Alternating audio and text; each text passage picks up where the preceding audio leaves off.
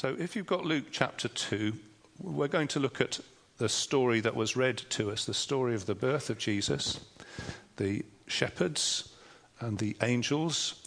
I presume it's a fairly familiar story, but I probably shouldn't take that for granted. We're just going to work our way through it a bit at a time and reflect on what it's saying.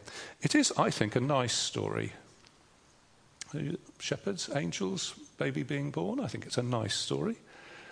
I think it's a positive story. You know, nobody gets killed in this story. Not yet, anyway. Not every story, so that should say every, not every story surrounding Jesus' birth is actually suitable for children. The way Matthew tells it, there's some very unpleasant side effects to the birth of Jesus, but as Luke tells it, it's nice. And of course, not everything to do with Jesus is cosy and fluffy. Jesus had some very hard things to say, and there were some very tough things about him. Not least, of course, the manner of his reception as a grown-up. He didn't get treated well. In many ways, the manner of his death, his death was not a pretty death. But the story that we have before us, I think, is nice. And I think it's a story with a sort of invitation in it. It's a story that invites us into it. And I'll try and explain why I think that as we go through. So let's simply look at what it actually says. It starts off with the decree of the emperor, chapter 2, verse 1. In those days, Caesar Augustus issued a decree that a census should be taken of the entire Roman world. Worth thinking about what's going on there. This is the emperor, big chief, big boss of the whole world. As he sees it, it's the whole world. I'm sure there are parts of the world that he was ignorant of, but as he sees it, he's the boss of the whole world. So he can say, do this, and everybody has to do it. And that's what he's doing here. He's saying, I would like a list of everybody in my world for taxation purposes. Do it. And he issues a decree that a census should be taken of the entire Roman world. So there's the emperor. And he wants everyone to be written down. Now, the word for census is to do with the word writing. He wants a piece of writing with everybody's name on it. So if you think today and the internet is intrusive into your privacy, just remember, people have been doing these things for thousands of years. They want a list of everybody, where they live, so that they can tax them. And the word is used 3 times, and we might not notice it. So it's a writing word. So Caesar Augustus issued a decree that the writing should be taken of the entire Roman world. This was the first writing down, verse 2, that took place while Quirinius was governor of Syria. And everyone went to his own town to write it down.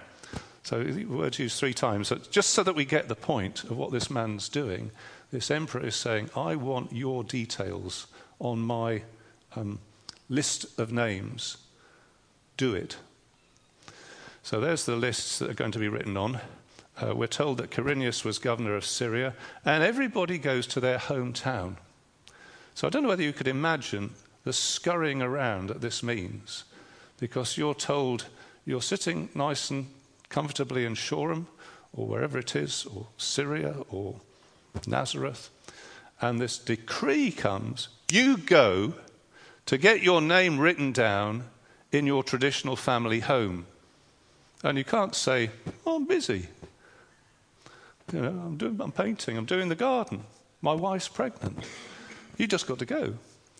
So he's sending people scurrying hither and thither. Everybody goes to their hometown, and there they are, going off in all directions. It's interesting that there was such thing as a hometown, because if you think nowadays in the complexity of society, if you were asked to go to your hometown, it might not be so easy, because your mum might have come from somewhere and your dad from somewhere else, and your mum's mum might be from somewhere and your mum's dad might be from somewhere else. So where is your hometown? It seems as though it was more clear-cut in those days. Joseph was from Bethlehem. That's the town where the descendants of David live. That's where his roots were. That's where his home was. And that's where he had to go.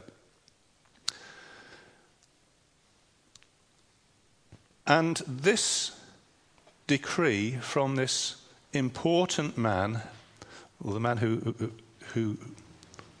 he's a man of great power, and he's not afraid to use that power, sends people scurrying all over that area to go to their hometown to be registered, have their names written down. And you might think that this guy taking it into his head to flex his bureaucratic muscles and say, get your names written down, I've just decided you do it, you'd think that this might surprise God, that you think this might mess up his plans. Do you think God had written this in? Well, apparently not, because one of the rather charming features of this story is that this ends up getting Joseph and Mary to exactly the right place at exactly the right time for the baby to be born in Bethlehem, which, as you may know, was a prophecy. This baby would be born in Bethlehem.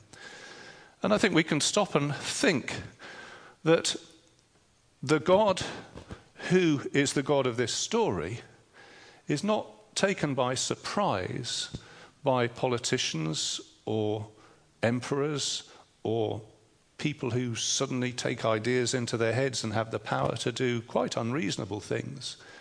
God is not put off his stroke by world rulers. God is not surprised and sent back to do plan B in anxious fretfulness by Brexit or by Donald Trump or by Vladimir Putin or anybody. The God, just in these few sentences, we see that the God who is the back of this story is very subtle, very wise. Sovereign is the word that Christians would use. He's in charge of everything, from the big movements of politics to the tiny movements of atoms to the waving of the grass. He has that all in his hand. And there's a children's song, isn't it? He has the whole world in his hand. And this is an example of exactly that. Of course, the other thing this does is, in a rather subtle way, to put Jesus onto the world stage. Because Luke is going to tell us that this baby grows up to be someone so important that it could be said of this baby, Jesus is Lord. And there's a little bit of a collision course there with Caesar Augustus, because Caesar would like everybody to think Caesar is Lord. But in a rather quiet way, the claim is beginning to be put forward. It isn't Caesar who is Lord, it's Jesus who is Lord. So we have that thought in those first few sentences. So let's send Joseph going to Bethlehem. Verse 4, so Joseph went up from the town of Nazareth in Galilee to Judea, to Bethlehem, the town of David. He goes up because Nazareth is in the north, but if you go to Jerusalem, you go up because Jerusalem is more important. The same way that you go up to Oxford because Oxford is supposed to be more important than anywhere else. That's what they say. So they go up from the town of Nazareth, going south, you see, to Judea, to Bethlehem, to the town of David, because he belonged to the house and line of David. He went there to have his name signed up with Mary, who was pledged to be married to him and was expecting a child. So let's send Joseph on his way to Bethlehem. That's Bethlehem down at the bottom there. That's Joseph on his way.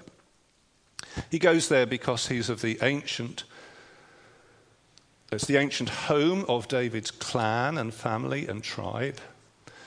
And of course he has to take Mary with him. And I was trying to get my head around what that would mean for this man, presumably fairly young man, to take his heavily pregnant, well, she's not his wife, you see, and that's another source of embarrassment and confusion there, because they're not yet married. So socially speaking, in that context, this is a rather dodgy situation to be in. He has to take Mary. And I think the fact that she's pregnant probably takes these other things out of the picture, because we have to think of her making this journey. It doesn't say on a donkey. I don't know whether it was on a donkey. It's quite a long way to travel for somebody in their last stages of pregnancy. I remember taking my wife to deliver our first child. We only went round the corner to the hospital here, and every bump, "What do you think you're doing? Why are you driving like that?" "I'm trying my best." But you just think for a long journey, I think that would have been a difficult one. It says that she was, see in verse 5, it says she was pledged to be married and was expecting a child. She was pledged. The word doesn't say, it doesn't include child inside it. It just says swelling. Tummy was big. That must have been quite a thing for Joseph in those days. Very conservative sexual morality. "Who's this? Your wife?" "No." "What are you then?" "We're pledged to be married."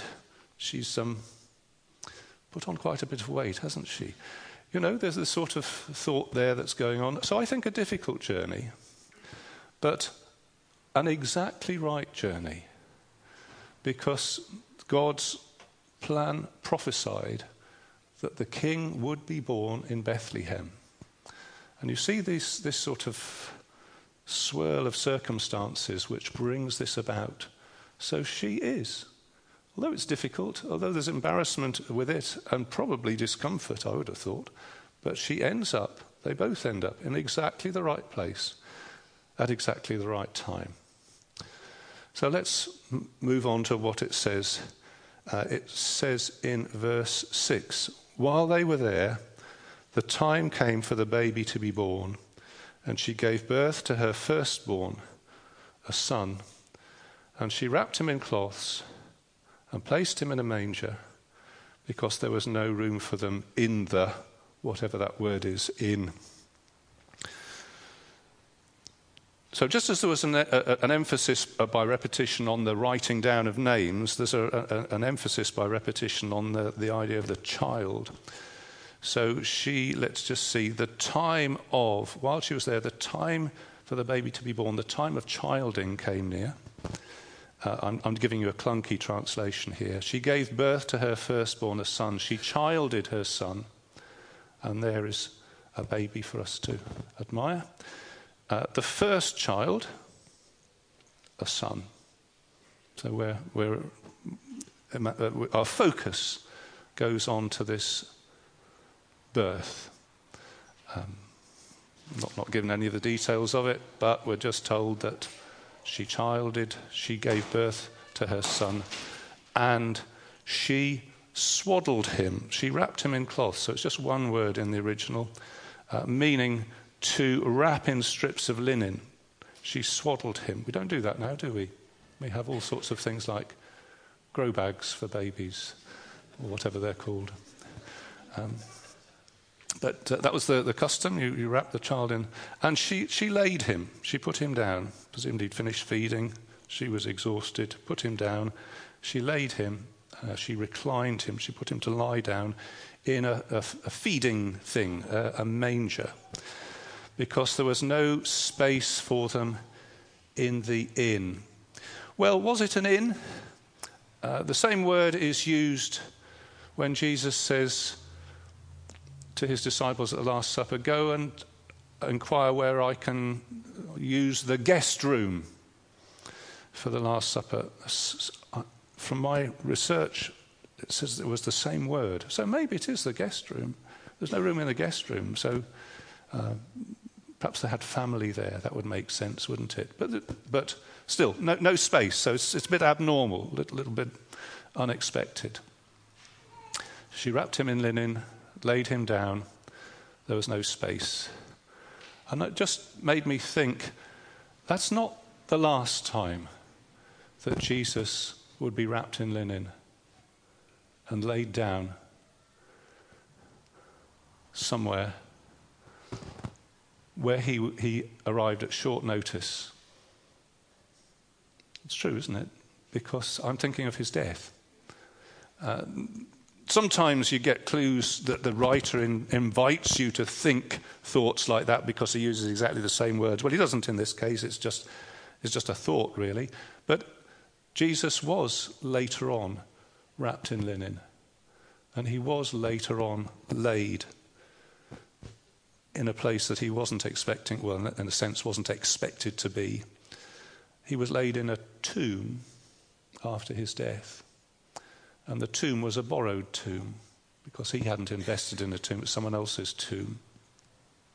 But maybe Luke is just in a very quiet way reflecting that even at the time of his birth, the things of his death are not completely absent. There are little echoes there of the fact that this child will one day die and that his death will be significant. Let's go now to the shepherds, shall we? And there were shepherds living out in the fields nearby, keeping watch over their flocks at night. So there are the shepherds. You can see they're watching because it says they were watched. It says they were watching. They were watching with a watch or something like that. They were keeping a lookout, looking out. There's a sheep being looked at. I couldn't quite work out the architecture of this, whether it was a pen on the sort of countryside. Could have been a pen that they were in rather than just letting them wander all over the place. But anyway, they're watching them. The shepherds are in the fields, so there's a word for like camping out. They were watch over their sheep at night, and then suddenly we get this. Verse 9, an angel of the Lord appeared to them, and the glory of the Lord shone round them, and they were terrified. So I don't know what an angel looks like, so I've done a person in purple. But we're told glory shone around. So suddenly, in this dark, probably watching, I don't know, moonlight, I don't know. But they're watching carefully, and then suddenly, this angel stands there, and this glory irradiates the scene, gleams and shines all around them. Of course, they're terrified. It says they feared with a great fear. And I think you and I would do the same, wouldn't we? So this, though I said it's a nice story, it's not a story without fear. These people are petrified.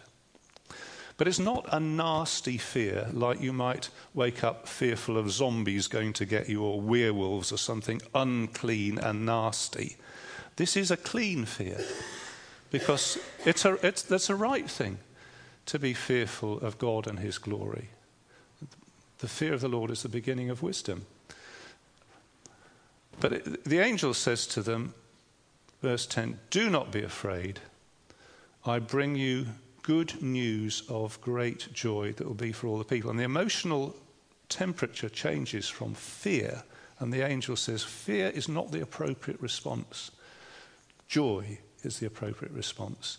This is good. What's happening here is so good that if your heart was tuned up properly, you would go, wow, hooray, brilliant. The problem is that for most of us, our hearts are not tuned up properly. We go, wow, hooray, brilliant, at completely trivial things. And when we read about this, we think, so what?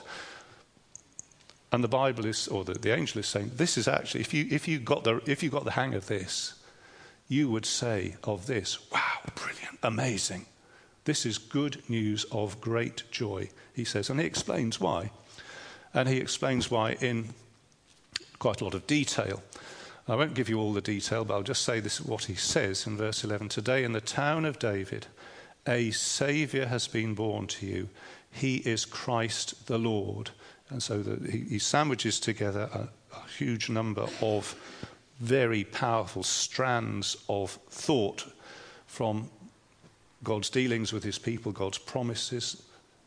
David, the king, a saviour. Well, those are quite rare saviours. And here is a saviour coming along. and he is Christ, so the Messiah. There's only one of those in this sense. And he is the Lord. And what are we to understand by that? Does he mean the Lord God? But certainly the Lord as distinct from Caesar being Lord.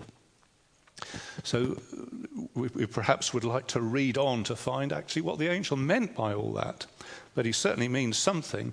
And he says, here's a very practical way of finding out whether this is true. Here's a sign.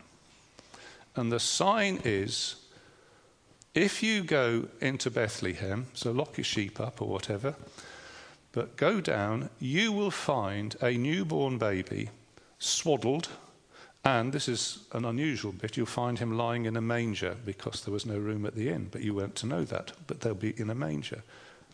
What about that? And suddenly, a great company of the heavenly host appears with the angels. So here's a suddenly, and I don't know what a great company of the heavenly host is, but it's usually the word used for an army. So there's something quite impressive about these angels. They're not sort of floaty around in 90s angels. It's used for an army.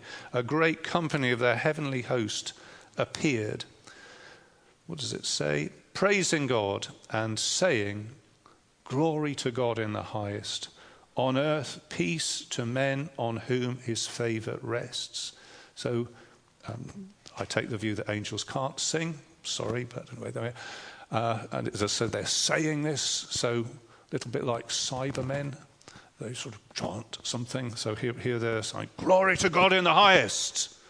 On earth, peace to men on whom his favour rests. And these are the angels. This great sort of trumpeting statement of glory.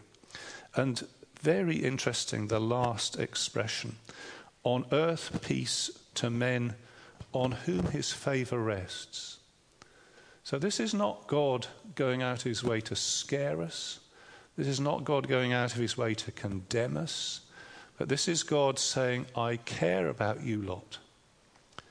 You're such a funny lot. You get yourselves in such a pickle over all sorts of things. Some of you don't even believe I exist. How weird is that? But I have goodwill towards you. My favour rests on you.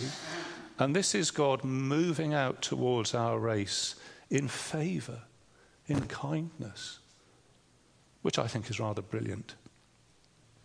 So there's the angels. And taking all this on board, verse 15, the angels left them. When the angels had left them and gone into heaven, the shepherds said to one another, now this is good, they say, let's go and check it out. Let's go to Bethlehem and see this thing that has happened, which the Lord has told us about. Now, I said that this is a nice story. It's all full of positives. This is a positive thing. They were invited to check it out. And they say, let's check it out. And they go and check it out. It's very positive. They did that. I'm clicking. Anything going to happen? Yes. So let's follow on what happens here. So they hurried off, verse 16, and found Mary and Joseph and the baby who was lying in the manger. Well, we knew that, but they found it exactly as it's stated. And when they had seen him, they spread the word concerning what had been told them about this child, and all who heard it were amazed at what the shepherds said to them. Mary treasured up all these things and pondered them in her heart. The shepherds returned, so they go back to their sheep, glorifying and praising God for all the things they had heard and seen, which were just as they had been told. Now, notice a couple of repetitions there of what was told them is exactly what they found. So you see it in verse 15. Let us go with what the Lord has told us about. And where else is it? Well, it's certainly at the end of verse 20. The things that they had heard and seen, which were just as they had been told. So I've started using smaller writing there. That works. They responded quickly. Rather than saying, well, let's think about this. Maybe we'll do this next week. They say, We've heard about it now. Let's check it out now. Off they go. They found it as they were told. Now let's see. Where are we finding that? Well, it was Mary and Joseph and the baby who was lying in the manger.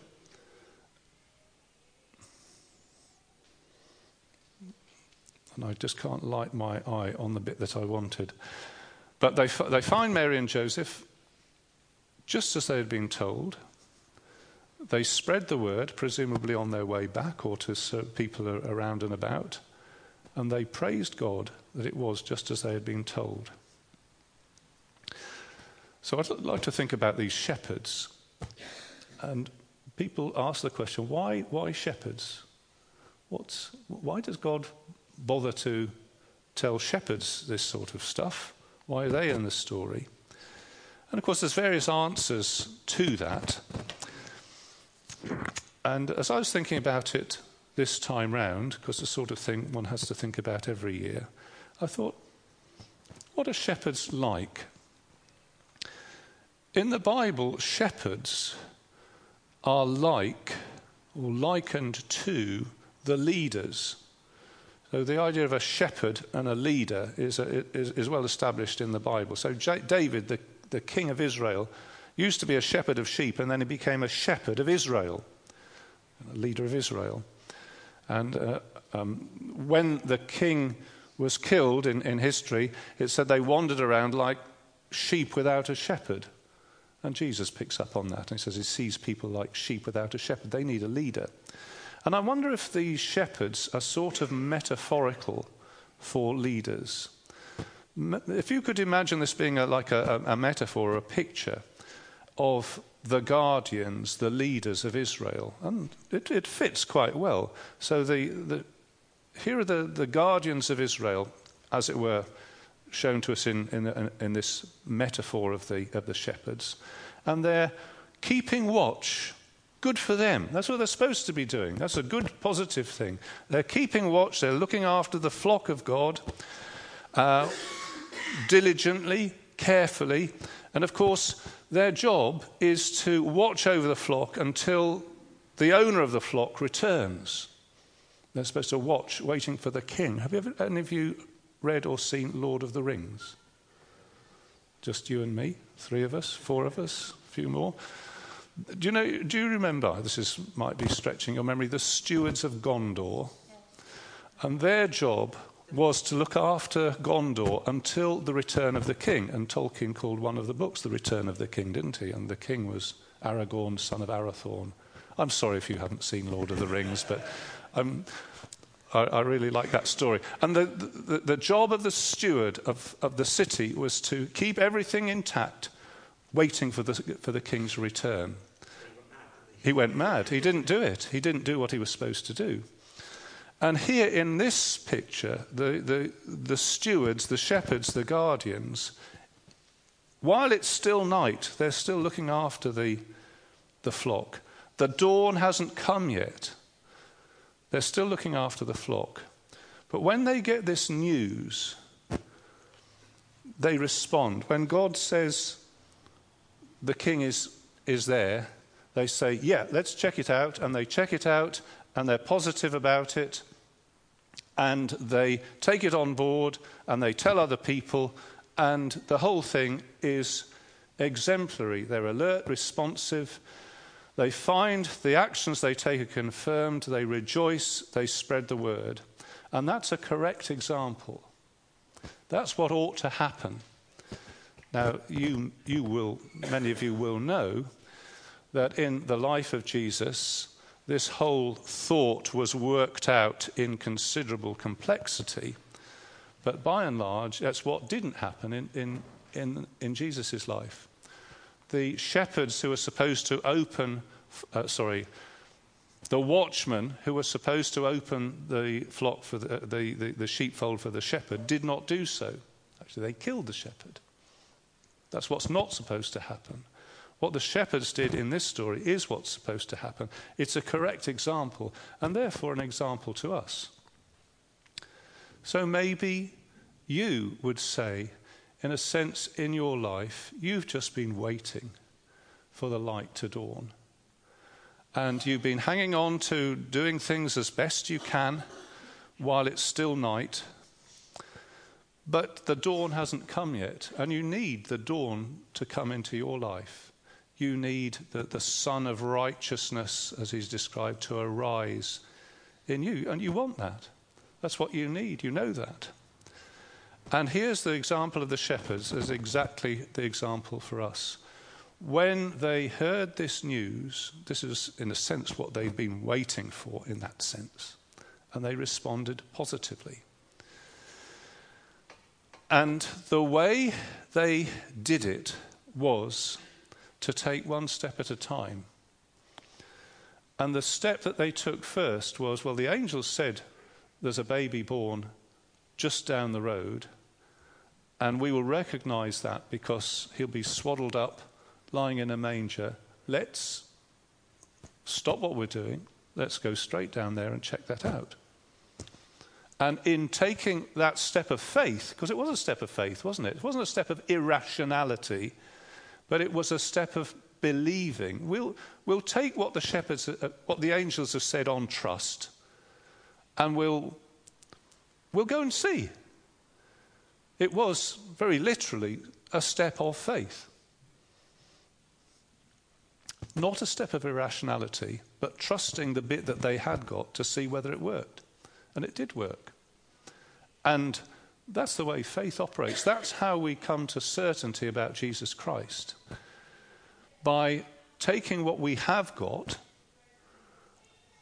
taking steps of faith to check that out, and then taking it on from there. There's usually another step of faith after that, and then another step of faith after that. And it's sort of like a spiral of certainty which brings you into the middle.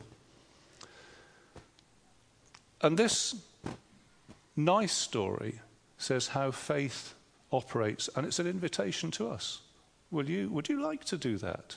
Would you like to get into this the central bit where the light has dawned, and where the night is over and the waiting is over? And the shepherds give us an example of how to do that. They get their proof, as it were, as they begin to take steps of faith. Well, I haven't said everything in the story, but it is an inviting story. It says, would you like that? It's a positive example of how it's all supposed to work. Would you like to do that? Would you like to do that? There are steps of faith that I'm sure you could take, probably involving reading on what Luke has to say, probably involving getting yourself with the people of God regularly, maybe getting somebody to read the Bible with you, all sorts of things like that are the sorts of steps that God uses. So let's sum up then. It's a nice story. It's a story of childing a child, giving birth to a son. It's a positive story. It moves from fear to great joy. The shadow of death is not absent. But if you were to get to know the story in its entirety, you would come to understand that the death of Jesus is actually the best part. It's very strange. What he achieved in his death crowns what he achieved by his coming into this world. And what he achieved by his death is the very strongest and most powerful part of the good news that the angel told us of. And the way to find that out is just to take those steps, and you'll find the story invites us to do so. And I hope that each of us will be like the shepherds and accept the invitation that the angel gives. Let's close by singing number 376.